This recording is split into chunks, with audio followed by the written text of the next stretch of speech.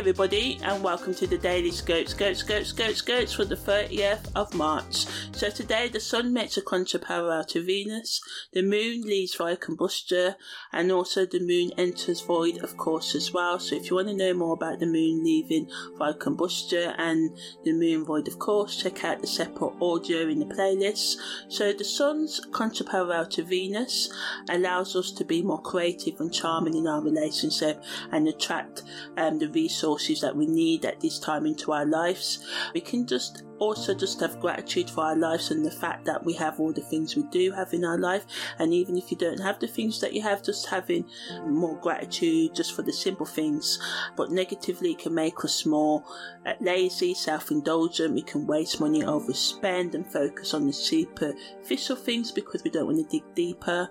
It's a good energy to use to socialise and to just do things that make us feel nicer within ourselves. If you're single, making yourself a nice meal, ordering your favourite meal, having a nice bath, or partaking in like a face mask or anything else that is nurturing to you. If you're in a couple, doing things that you like together as a couple is good for all that kind of group socialization, going out, having a good time.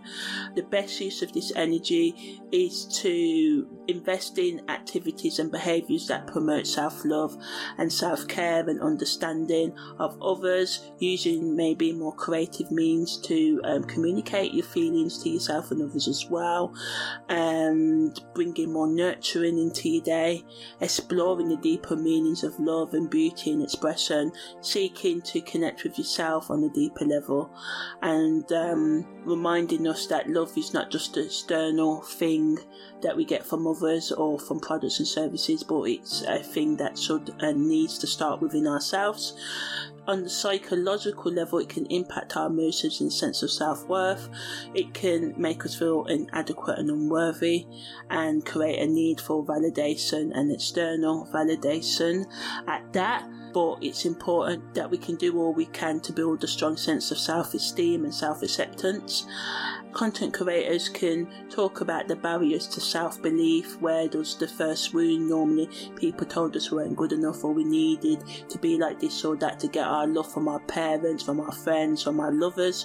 So this energy brings the need and the vibration to help us love ourselves for who we really are, and instead of changing to meet other people's demands, finding the people that accept us for who we are and who we can accept for who they are as well. So content creators can talk about how we can become more self-empowered, how giving beauty tips and stuff, and tips on how we can become more in tune with our innate values and how we can question our innate values. Are our innate values really our own, or what we're told to, or what we have been told to believe about the world from our parents, our culture, our religions, our friends, giving tips and strategies about how we can make up our own mind and become more critical in our thinking, and also giving tips on how we can improve our financial situation, or how to save or invest over a lifetime to ensure your financial stability as well. So ultimately, sharing techniques and practices that can help people build a more positive self-image and embrace their authentic selves more, and how we can repair or even leave family relationships or toxic relationships that are holding us back, and how to weigh up the pros and cons in taking the actions and preparing to take those actions, especially if doing so may compromise your physical health and emotional and psychological well-being, how to seek out resources to leave toxic environments, and how to reach out for help when you feel that you're unworthy of help as well.